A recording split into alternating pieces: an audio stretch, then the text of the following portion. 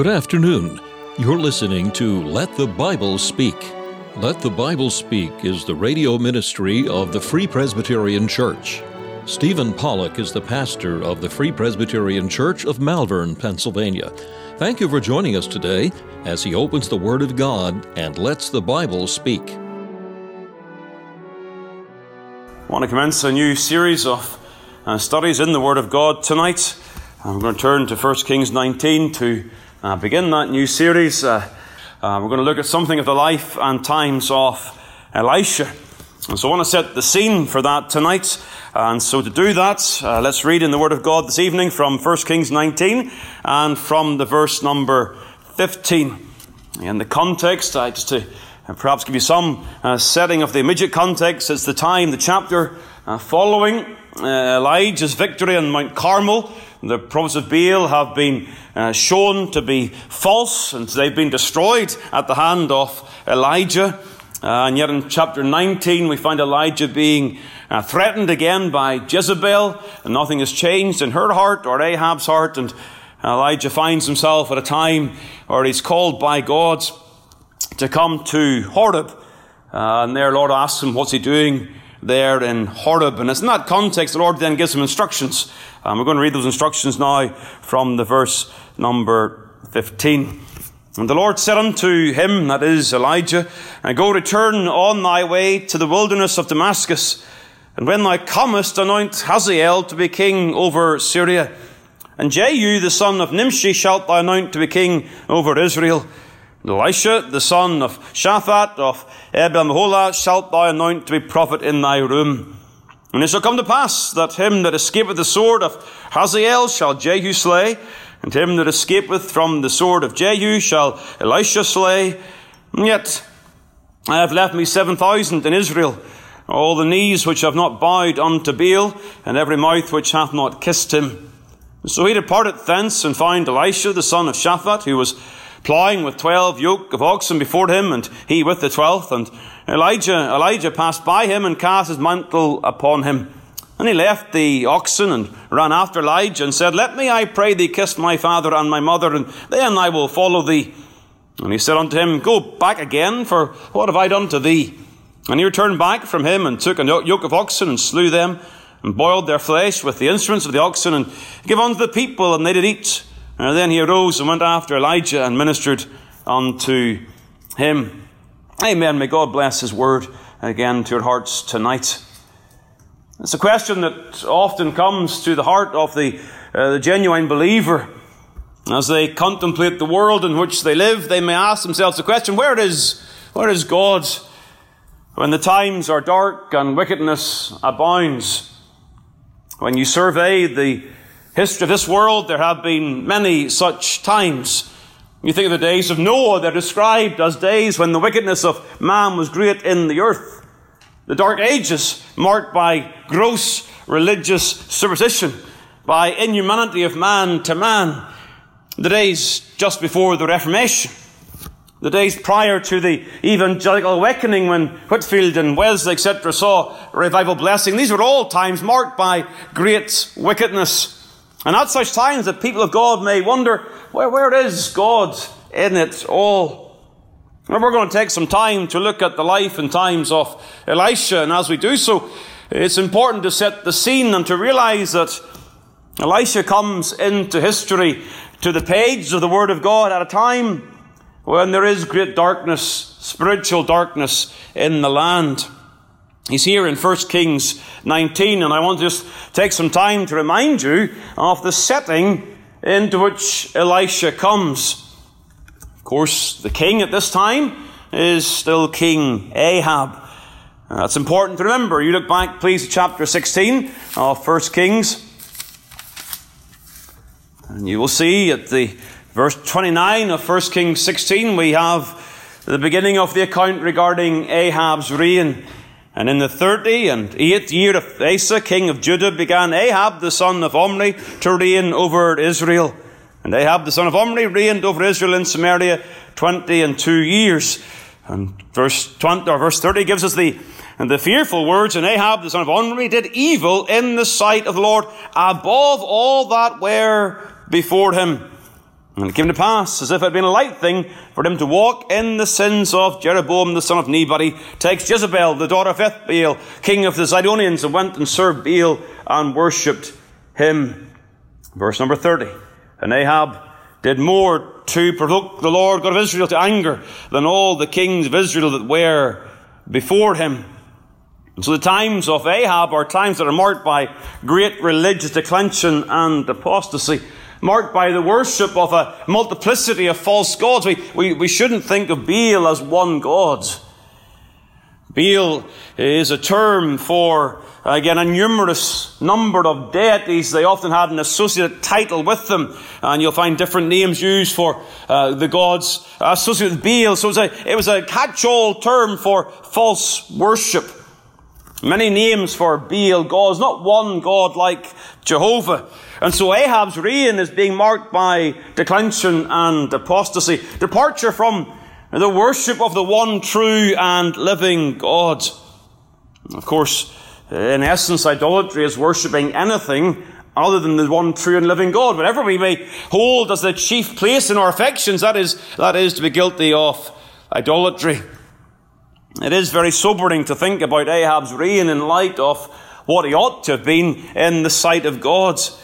Back in Deuteronomy 17, there's instructions given by the Lord to Moses regarding the nature of a godly king. And they were, as part of their, if their ordination into the kingship, they were to write the law of God out. It says in verse 18 of Deuteronomy 17, and it shall be when he sitteth upon the throne of his kingdom, that he shall write him a copy of this law in a book out of that which is before the priests, the Levites, and it shall be with him. And he shall read therein all the days of his life, that he may learn to fear the Lord his God, to keep all the words of this law and these statutes to do them. This was for the king. That he was not to be above the brethren, but rather he was to be humble, and he was to promote and practice true godliness. And yet for Ahab in 1 Kings 16, it says that it was a light thing for him to walk in these sins. The sins of Jeroboam, a light thing. Faithfulness to God is nothing to be taken too seriously. I think we all hear that sort of language today. You're far too serious about your religion. Perhaps children say it to parents. If they don't say it, perhaps they think it. The religion's just far, far too important in our family. It doesn't need to be so important. But fine, you want to have some religion, that's fine. But just don't make it such an important thing in our house or in our lives. And that's the sense of Ahab here. It was a light thing. A light thing for him to turn the people away to false gods. If you study the chronology of these times, it's less than 60 years since Solomon. That's all. It's been 10 kings.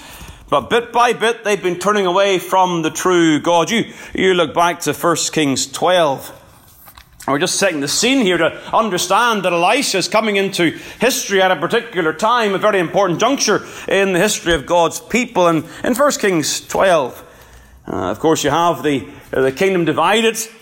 And there is a splitting of the kingdom. And then you have the sins of Jeroboam that are referred to in 1 Kings 16 in the reign of Ahab. And in Jeroboam, it says in verse 25 of chapter 12, he built Shechem and Mount Ephraim and dwelt there, and went out from thence and built Penuel. And Jeroboam said in his heart, now shall the kingdom return to the house of David. If this people go up to do sacrifice in the house of the Lord at Jerusalem, then shall the heart of this people turn again unto their Lord, even unto Rehoboam king of Judah, and they shall kill me and go again to Rehoboam king of Judah. So Jeroboam is concerned here. He's looking after the northern kingdoms. He's worried that they're all going to follow back into the king of Judah and restore to the house of David. And he's concerned. Therefore, verse 28, he took counsel, made 2 calves of gold, and said unto them, it is too much for you to go up to Jerusalem. Behold thy gods, O Israel, which brought thee out of the land of Egypt. And he set the one in Bethel and the other in Dan. And this thing became a sin, for the people went to worship before the one, even unto Dan. And you can read the rest of the history. But what is significant? I wonder, do you notice the words of verse number 28? Behold thy gods, O Israel, which brought thee up out of the land of Egypt. Can you think back where you heard that in the Word of God? In a prior time, it was, of course, in the wilderness. And it was the words of Aaron in the erection of the golden calf. And as Aaron encouraged the people to worship golden calves, he said, "Behold thy gods, O Israel." Now the word gods is the word Elohim. And it's plural, yes. It's a plural form for God singular, but of course it's also the name of God given to us in Genesis chapter 1. In the beginning, God, Elohim. And so there are many, and I would take this view myself, that would see that what Jeroboam is doing here was not suggesting that the two calves were actually the physical gods that brought the people out of Egypt. But rather what he was suggesting was that these false gods, these false idols, were to be worshipped as if they were the one true God.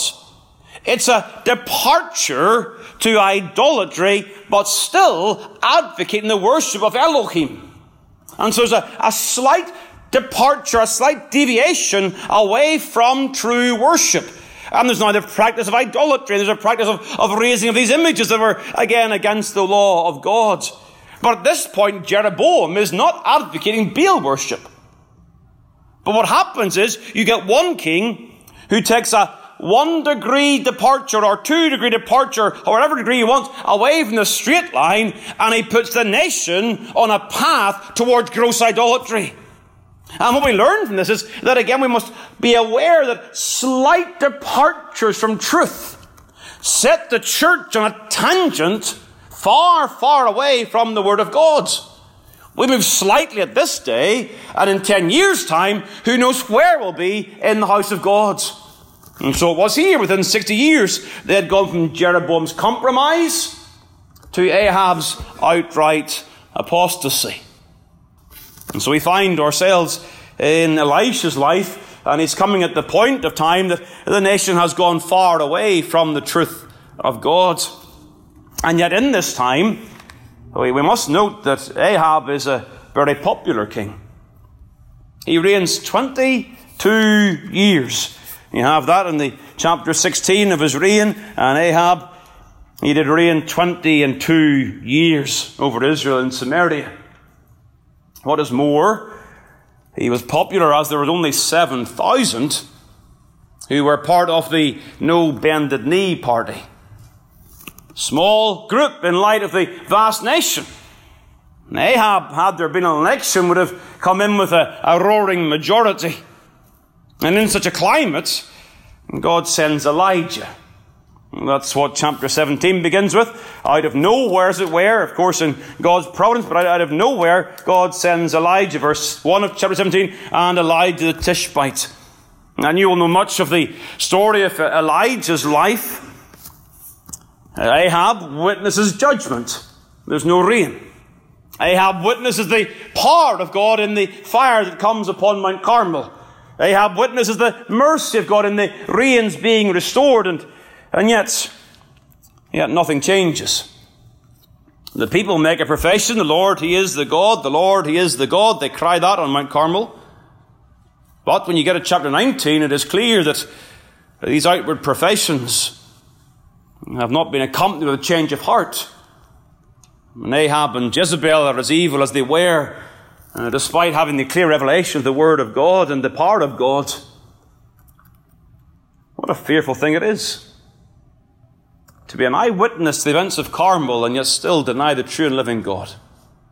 The hardness of the human hearts. Do you wonder why we should pray? Do you wonder why we should really cry out to God for the salvation of souls? Because the heart of the sinner is so hard that they will not accept the clear evidence and turn to Christ. That no matter how clearly the gospel is presented, no matter how strong the evidence, they are still, in the hardness of their hearts, they are bent on turning away from God. And so it was for Ahab and Jezebel, the wife of Ahab. She sends this threat to Elijah, verse number 2. Let the gods do to me and more also if I make not thy life as the life of one of them by tomorrow about this time.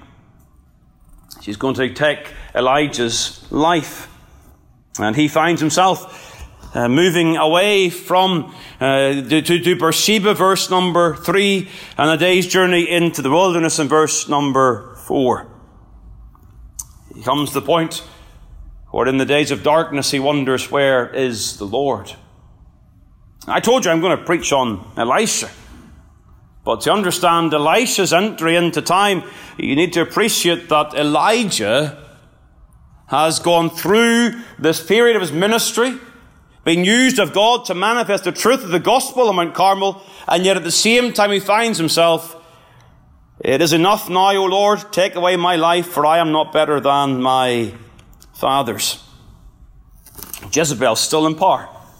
Ahab's still unrepentant. And the people are still rebellious. Verse 14 of chapter 19, Elijah says, I've been very jealous, the Lord God of hosts, because the children of Israel have forsaken thy covenant, thrown down thine altars, and slain thy prophets with the sword. People of God, despite Carmel and despite their professions, they are still determined to break the covenant of God. And where is the Lord in it all? And in the context of this darkness, Elisha's life bears testimony to what the Lord is doing and where the Lord is in such times. Do we not see this nation and the professed church? Do we not see the church on a tangent away from truth and towards error? Do we not see there's a greatening and an advancing of the materialism and the idolatry of this day? Is there not much to learn from Elisha's life and witness, and in light of the context that he finds himself in? Where is God at this time? Well, let me begin to suggest to you by the beginning that God is still in control. And that's where it starts. Verse 15, the Lord said unto him, Go, return on thy way to the wilderness Damascus. Now we need to appreciate something of the context here regarding Elijah's experience. As he's in Beersheba, he's discouraged. Nothing's changing. In essence, verse number 4 is Elijah's profession that his ministry is over. It is enough now, O Lord, take away my life. This is not a suicidal prophet, but rather it is the conviction of his heart that he has done all he could do, and he has not done any better than his fathers. Now, back in chapter 17, or back in chapter 18 of 1 Kings, Elijah at Mount Carmel says, I only remain a prophet of the Lord, verse 22. The prophets have been killed, they've been slain by Ahab and Jezebel, and now Elijah finds himself as the last prophet. And as he reflects upon Mount Carmel and sees a lack of real change, he says, I've done all I can do. I've done no better than my fathers who went before me. Again, remember, the last 60 years has been an increasing level of apostasy. Don't we have the same experience? This church has been going for 40 years. It's a generation. It's a biblical generation. And have we done better than our fathers? Those who founded this work? Those who had a vision for the gospel? And what happens? Are we any better than our fathers? And so Elijah finds himself in this discouragement. And so people have laid all sorts of charges against Elijah here. He's running away in fear and unbelief. He's scared of this woman Jezebel, and people poke fun at Elijah. It's terrible what they say about him. But what actually you must understand in light of the word, the Lord comes to him via the angel of the Lord, Christ himself, I believe, tells him to arise and eat, because God has a journey for him that is yet further away from Jezebel. So Elijah is not running from Jezebel against the will of God, but in the will of God. And do you know where God brings Elijah to? God brings Elijah to Horeb, the mount of God. The other name for Sinai. He brings Elijah back to the same place as he made covenant with the people through the work of Moses. And so Elijah comes to the same place, and God says to him, What doest thou here, Elijah? And what do people understand from that? They say, well, God's rebuking Elijah. What are you doing here, Elijah? You should be somewhere else. That's a gross misreading of the Word of God. He's here because God gave him food to bring him here. He's at Horeb because God wants him at Horeb. And what's Elijah going to do at Horeb? He's going to do what God's prophet has to do. And that is, he's going to bring the words of judgment against the people. And that's what he does. Verse 10. I have been very jealous, the Lord God of hosts, for the children of Israel have forsaken thy covenant. He's bringing a charge. He's acting as a prophetic judge of the people. They've been guilty of breaking the covenant. Where is he? He's back at Horeb. He's back where the covenant all began with Moses. He's back there, and he's bringing the charge against the people of God for their sins and for their wickedness. And so God comes and speaks to him, invites him. The parallels, I encourage you, take some time to study the parallels of 1 Kings 19 with Exodus chapter 33 and 34. Moses is in a cliff. He's hidden. Here Elijah, he's in a cave. And God's speaking with a still small voice of his tenderness. And he repeats verse 13, what doest thou here, Elijah? And Elijah says again, I've been very jealous, the Lord God of hosts. And he repeats the charge against the people for their covenant breaking. And what does God then do? This is the important thing. God says to him, go return on thy way to the wilderness of Damascus, and when thou comest, anoint Hazael to be king over Syria. And I'm supplying the word, and Jehu the son of Nimshi shalt thou anoint to be king over Israel, and Elisha shalt thou anoint to be prophet in thy room. Elijah's lament here is not of a depressed soul, but of a biblical realist bringing the word of judgment against the people, and God's response is to indicate that he's still in control. And he does so by instructing Elijah to anoint 3 men. 2 kings, 1 foreign, 1 Jewish, and 1 prophet. The idea of them being anointed at the command of God indicates that God had a purpose for these men.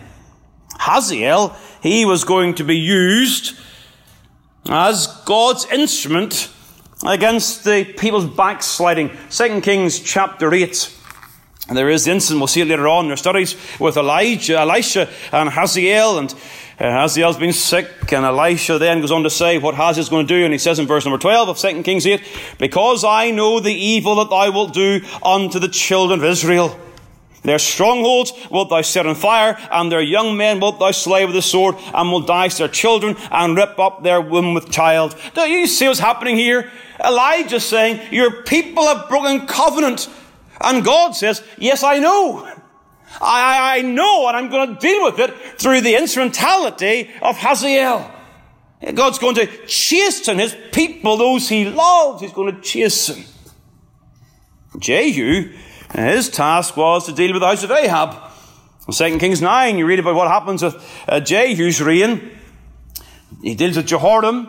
He lives with Jezebel. And you'll find in 2 Kings 9 all the things that Jehu does.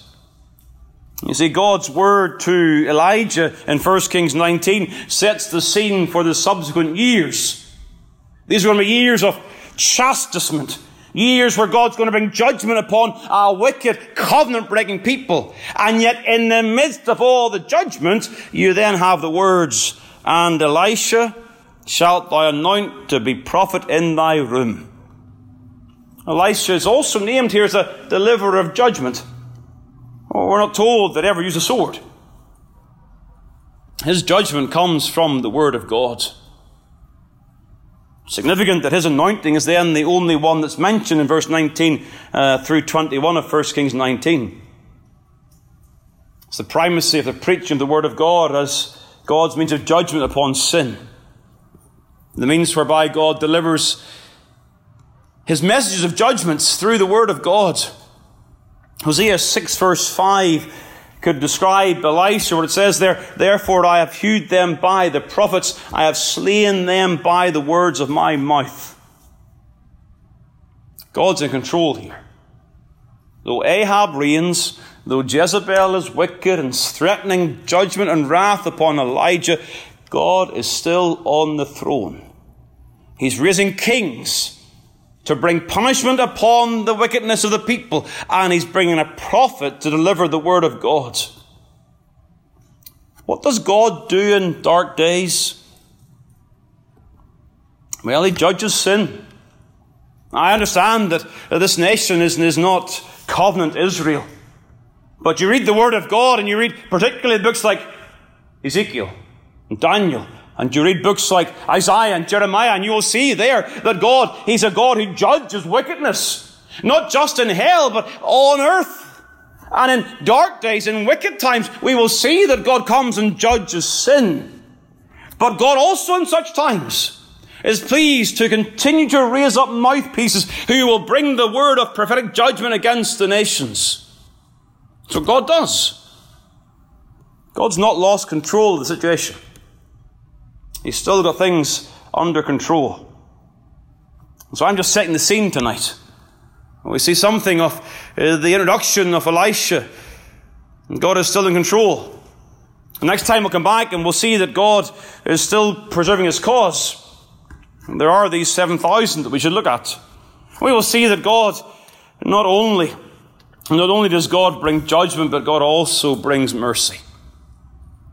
Elisha, the name means God is salvation, salvation of God. Elisha is a tremendous type of Christ.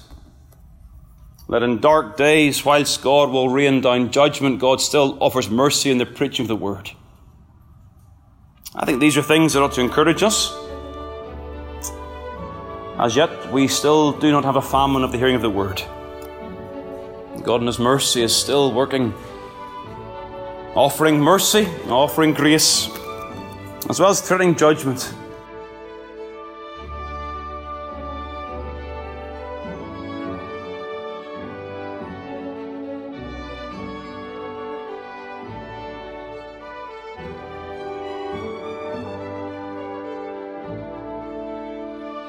Thank you for taking the time to listen to this episode of Let the Bible Speak from Malvern Free Presbyterian Church.